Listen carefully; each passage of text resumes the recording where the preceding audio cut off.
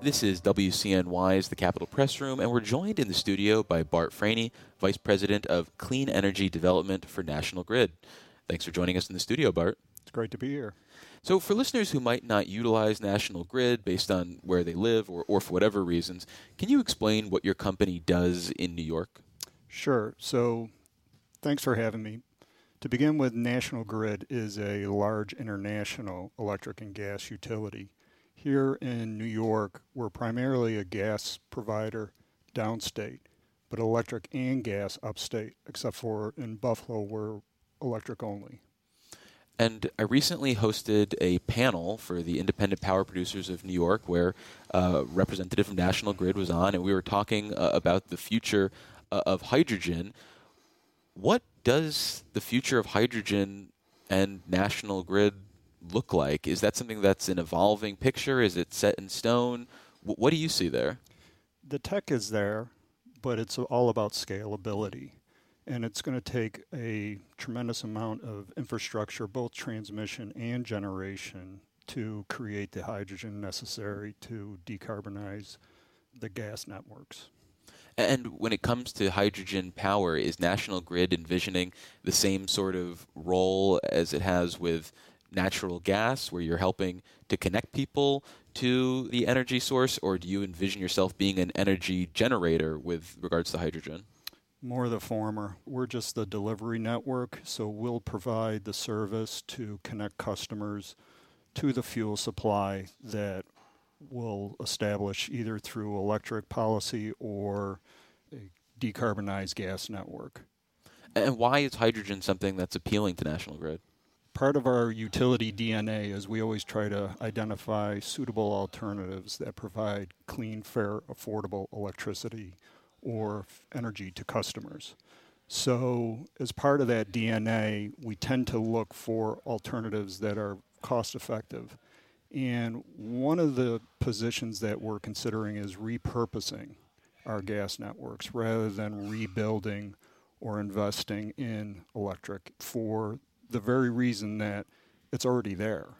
So given that the network is already there in place, provides a valuable source of energy for heating and for businesses, we're thinking of ways to repurpose that in the most cost-effective, reliable way possible. And hydrogen plays a role in that. And would that mean that it's just hydrogen flowing through the pipes in the future? Would it be some sort of blend of hydrogen and natural gas? What do you envision? Or is this something where the technology is continuing to evolve and the possibilities could be a range of different outcomes? Yeah, it would be a blend, at least initially, until we identify ways that you could use sole hydrogen. But initially, it would definitely be a blend.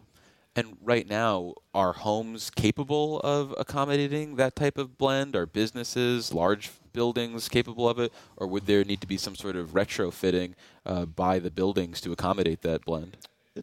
Again, if it's blended, it's primarily a drop-in fuel with little back-end infrastructure needed at the customer end or business end.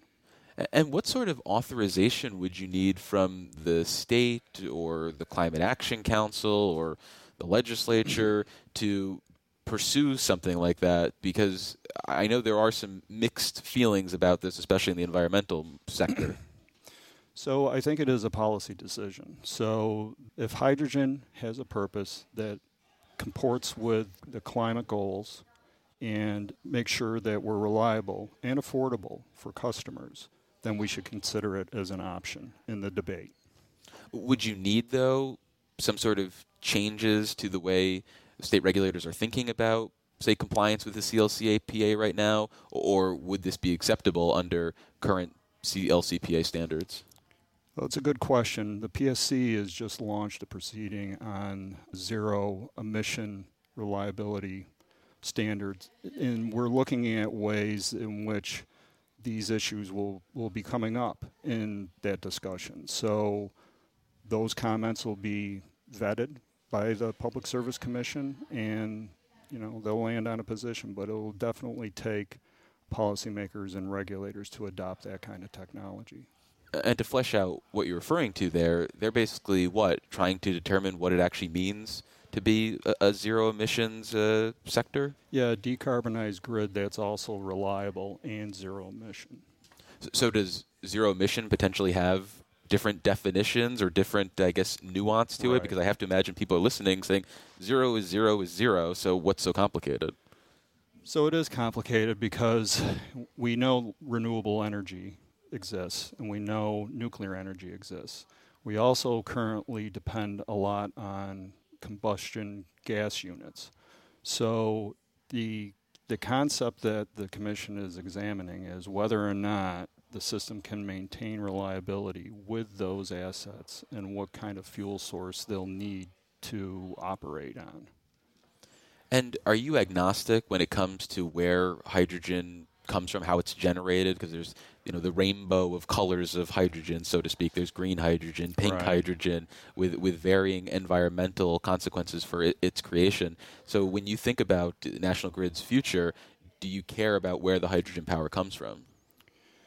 We support the green hydrogen, but also see that with nuclear pink hydrogen, as it's called, there is some interesting opportunities there because nuclear plants, the way that they operate, they just stay at a constant level. So to the degree that there is excess generation, whether it's excess wind, excess nuclear, excess whatever, the concept is the same. It's take that excess energy and convert that into hydrogen and stored and used at a later point in time.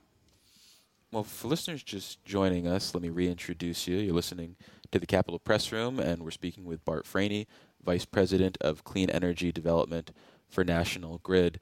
So when we think about something like the utilization of hydrogen power and potentially blending it with natural gas, do we need to think about that as a long-term solution to our climate issues, or do you view that as a bridge to another future where we're solely relying on renewable energy? We fully support electrification, economy-wide electrification. That includes transportation, that includes decarbonizing the grid, and customers. So we're all in on renewable energy being the cornerstone to electrification of the state. So in that vein, we're just considering alternatives that would provide reliable service that would be affordable for customers. It's something that regulators demand of us and customers expect. Find the least ways, fit-for-purpose solutions. And if the goals are make the system reliable, affordable, and clean, we need to consider all the tools that are at our disposal. We mentioned with regards to the PSC, its current job of reviewing this zero emissions landscape for the future and the nuance involved in that. And this isn't the first time that there's been this idea of nuance in terms of accountability and how we think about our green future and how things are added up. And during the budget process, the governor made a push to change how we were accounting for methane emissions in the future, changing sort of the landscape of that issue. What do you think about something like that? Do you think it matters whether we're looking at methane at a 20-year scope or a 100-year scope? So I think we did support the All Electrification Building Act. That is critical to our core tenet of economy-wide electrification. And again, I think the policymakers need to land on these alternatives, and it's a healthy discussion that is ongoing right now. And so sort of following up on that question, though, do you guys think the 100-year timeline for methane makes more sense than the 20-year one that's, I think, in the CLCPA? We think that the CLCPA and other studies that support CLCPA are achievable. With that in mind, it's really all about what is necessary to scale and make sure that we're providing safe, reliable electric service. Do you think in order to meet the state's renewable energy needs, National Grid might get into the business of building new renewable energy projects if you had the authorization to do something like that? National Grid, like I mentioned earlier, we're a large international electric and gas utility company, but we also have affiliates that are involved in investing in renewables. Both here in New York, we have 3 gigawatts proposed of offshore wind renewable energy. And we're currently either under construction or have in service over 2 gigawatts of renewable energy, solar and wind nationwide. So we do invest, it's just the regulated companies don't invest in generation. It's our unregulated affiliates. Right, but I know there's a bill kicking around in the state Senate from the Energy Chair, Kevin Parker, that seems like it would give you guys, I guess, wider latitude to be directly involved with something like that. And I believe Con Edison supports that. Is that something you guys would be interested in seeing become law? So you could, the National Grid solar project, the National Grid wind project, as opposed to a subsidiary of National Grid Incorporated, blah, blah, blah, blah, blah. Yeah, we're aware of it, but we think that right now the current model looks like we're very close to achieving 70 by 30 through the NYSERDA programs.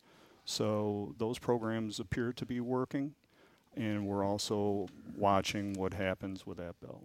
There is a general consensus that the short-term energy goals, say 2030, are very achievable in New York, but it's when you begin to look beyond that time frame where it starts to scratch your head and wonder, are we on a trajectory to accomplish that? So does National Grid potentially need to get into the business of launching its own projects if we want to hit our 2040 goals? Not necessarily. I think it is, so 70 by 30, as you said, we're very close to achieving it on paper, but that's just 78 months away, and we have a lot to do. That was impressive that you did that month calculation in your head. I would still be looking at my fingers right now, so that was pretty good. I'm not counting. And so we're deploying over 1,000 miles of new transmission, rebuild transmission networks. It's going to require hundreds of renewable energy projects that are already contracted to get built. And that's just to achieve 70 by 30. So yes, we can do it. I wish we had more time, but we'll get it done. When it comes to 2040, I think one of the biggest lessons learned that we'll take away from 70 by 30 is that we can't wait, because that's going to be exceedingly more challenging for us to achieve. So that means that we're going to have to really look at our urban networks. Right now, we're just trying to move renewables out to the grid so that consumers all across the state can benefit from green power. And that's the remit around 70 by 30 is all renewables. A clean, decarbonized grid is going to actually create a lot more infrastructure needed to serve an all-electric economy. So with that in mind, we're starting to now think about urban networks. And urban networks are exceedingly more complicated. You can't just get easy access to an urban network. It's underground. Urban centers are largely compact, and you have to maintain reliability and service. So it's going to be sort of like rebuilding your car engine while you're driving it to electrify those urban networks. We can't wait. If we know what it's going to take to do that, we need to start to plan, start to think about investments, and do it in an integrated, least cost fashion. And after a quick break, we'll have more with Bart Franey, Vice President of Clean Energy Development for National Grid.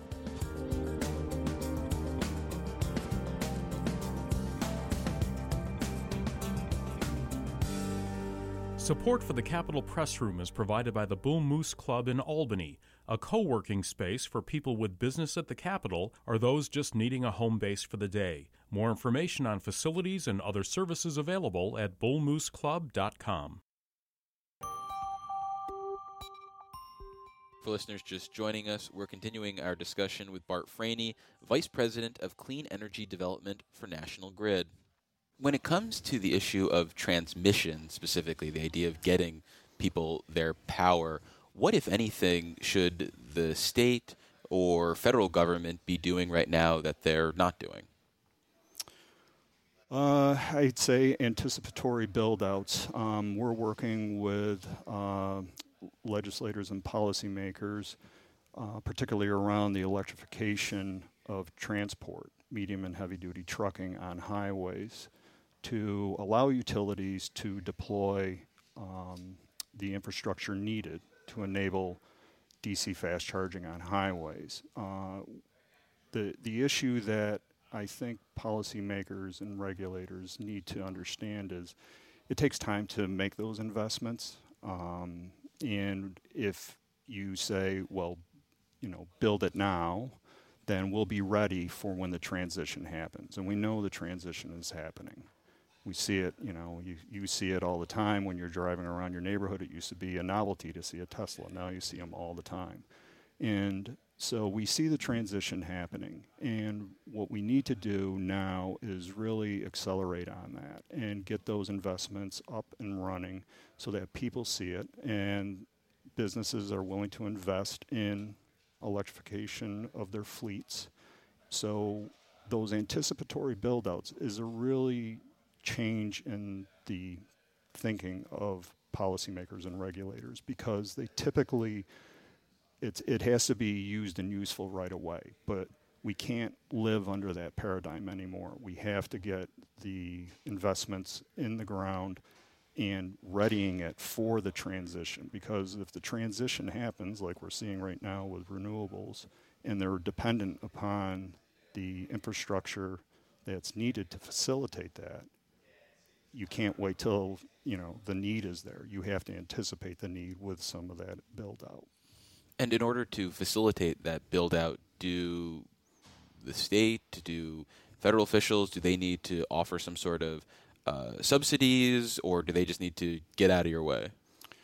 So it takes a lot of planning and it takes prioritization.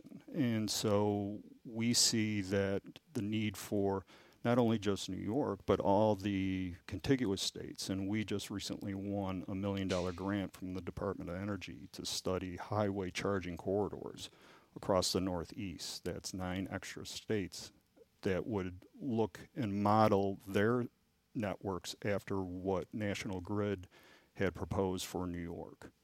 And so with that, you can prioritize and map out the logistics around freighting and trucking and where they stop and how often they're there and size things accordingly.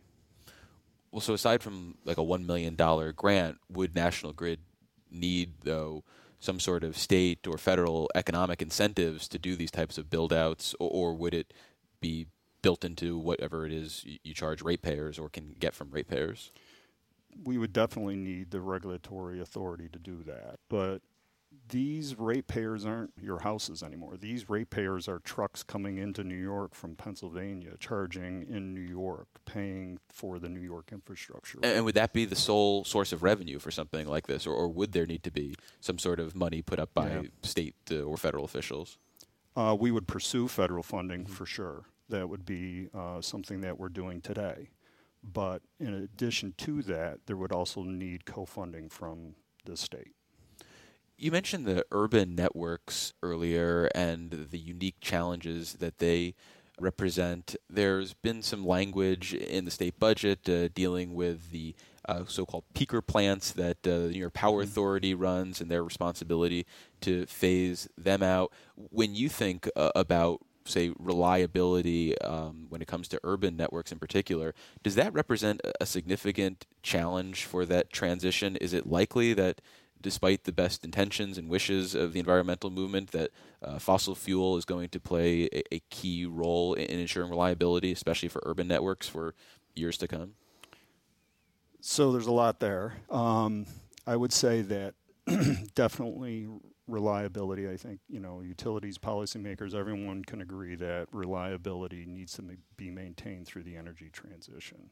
Not only is it prudent to not compromise reliability, but it is also part of federal law that we need to comply with mandatory reliability standards. And so keeping on the existing peaker plants to the degree that you need them to serve reliability is something that is going to be a challenge, but I think it would be solvable. That with time, with the technology, with innovation, you can get very close to removing some of those in-city units.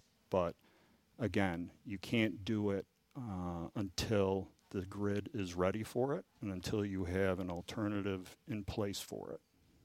I mentioned the New York Power Authority. The other part of the budget that impacts them is this language that could potentially see them developing their own renewable energy projects. Are you agnostic about granting NYPA that type of authority?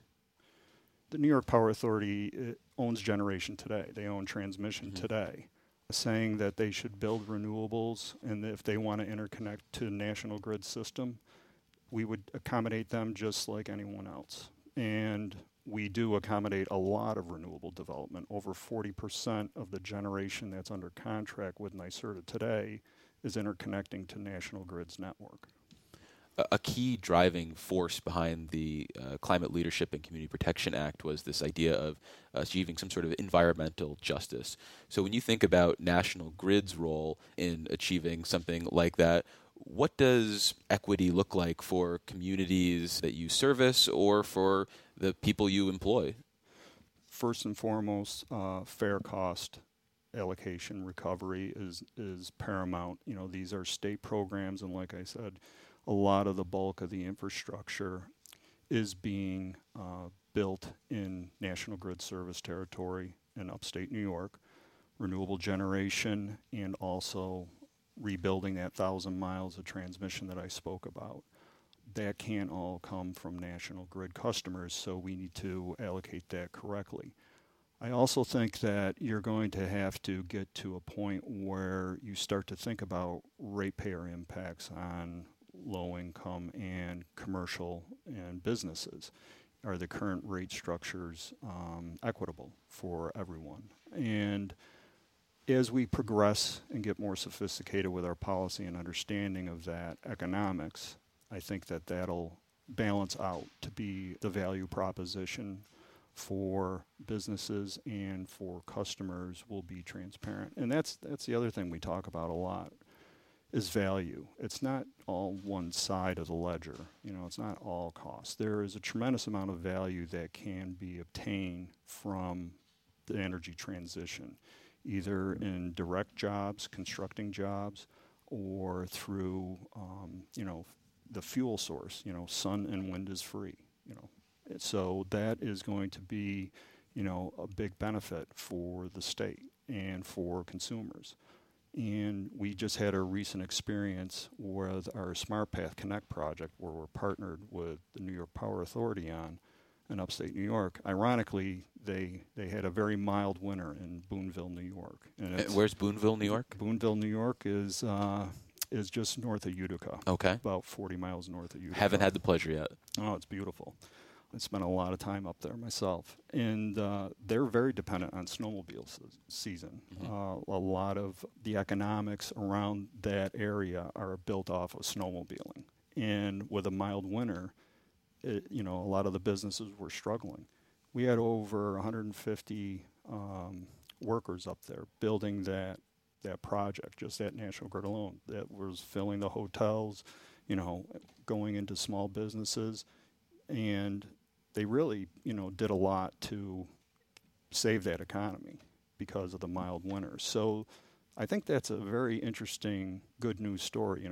The climate change, the mild winter, but yet we're doing things to mitigate climate change, and then that created the economy for that community. And that is, I think, the central tenet to all this, right? It's not only mitigating climate change and doing what's right for the environment, but it's also creating jobs.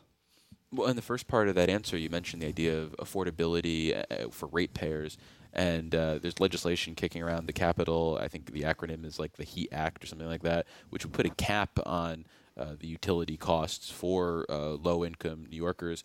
What do you think about a bill like that? The HEAT Act itself... And it has other parts of it that I imagine you are not crazy about. So I think that that is a very interesting concept. More analysis needs to be done to understand what the right percentages are, or to even have percentages built into it. Ultimately, the reduction in costs in one area could be a pickup in another area. So we have to make sure that there's no unintended consequences here. So I think more needs to be done in looking at that equation of equity and a lot more needs to be done in understanding the economics of the clean energy transition here in New York.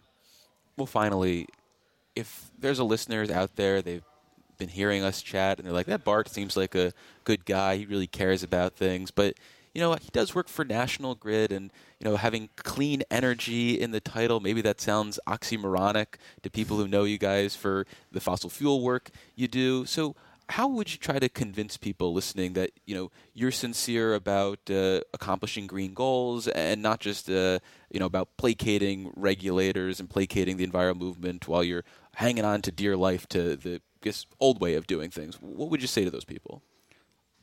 We're all in on a clean energy future. I think it's the right thing to do. I think it is an excellent opportunity for the state. I see tremendous value. Again, a lot of those 1,000 miles that we're rebuilding, those assets were built before World War II, before the Great Depression. They've long since gone over their useful life. We've maintained them reliably so that they can perform their function as designed, but it's time to replace them. And right now, we're seeing a huge opportunity to not only address the aging infrastructure and degrading infrastructure that's been out in the elements for over 100 years, but also build in resiliency, build in the capacity needed to electrify economies.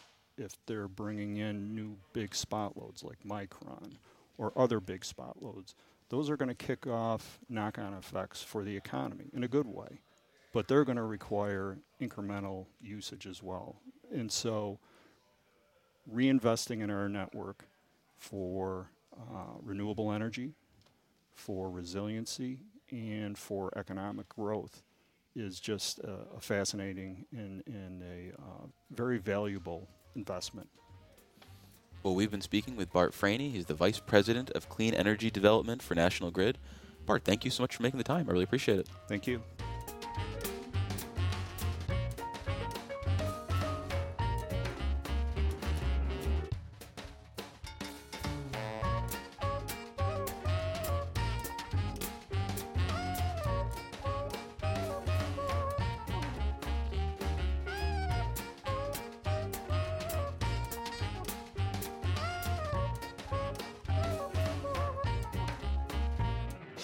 Support for the Capitol Press Room provided by the New York State AFL-CIO, a federation of 3,000 unions fighting for working people by keeping New York State union strong. Visit unionstrongny.org for more information.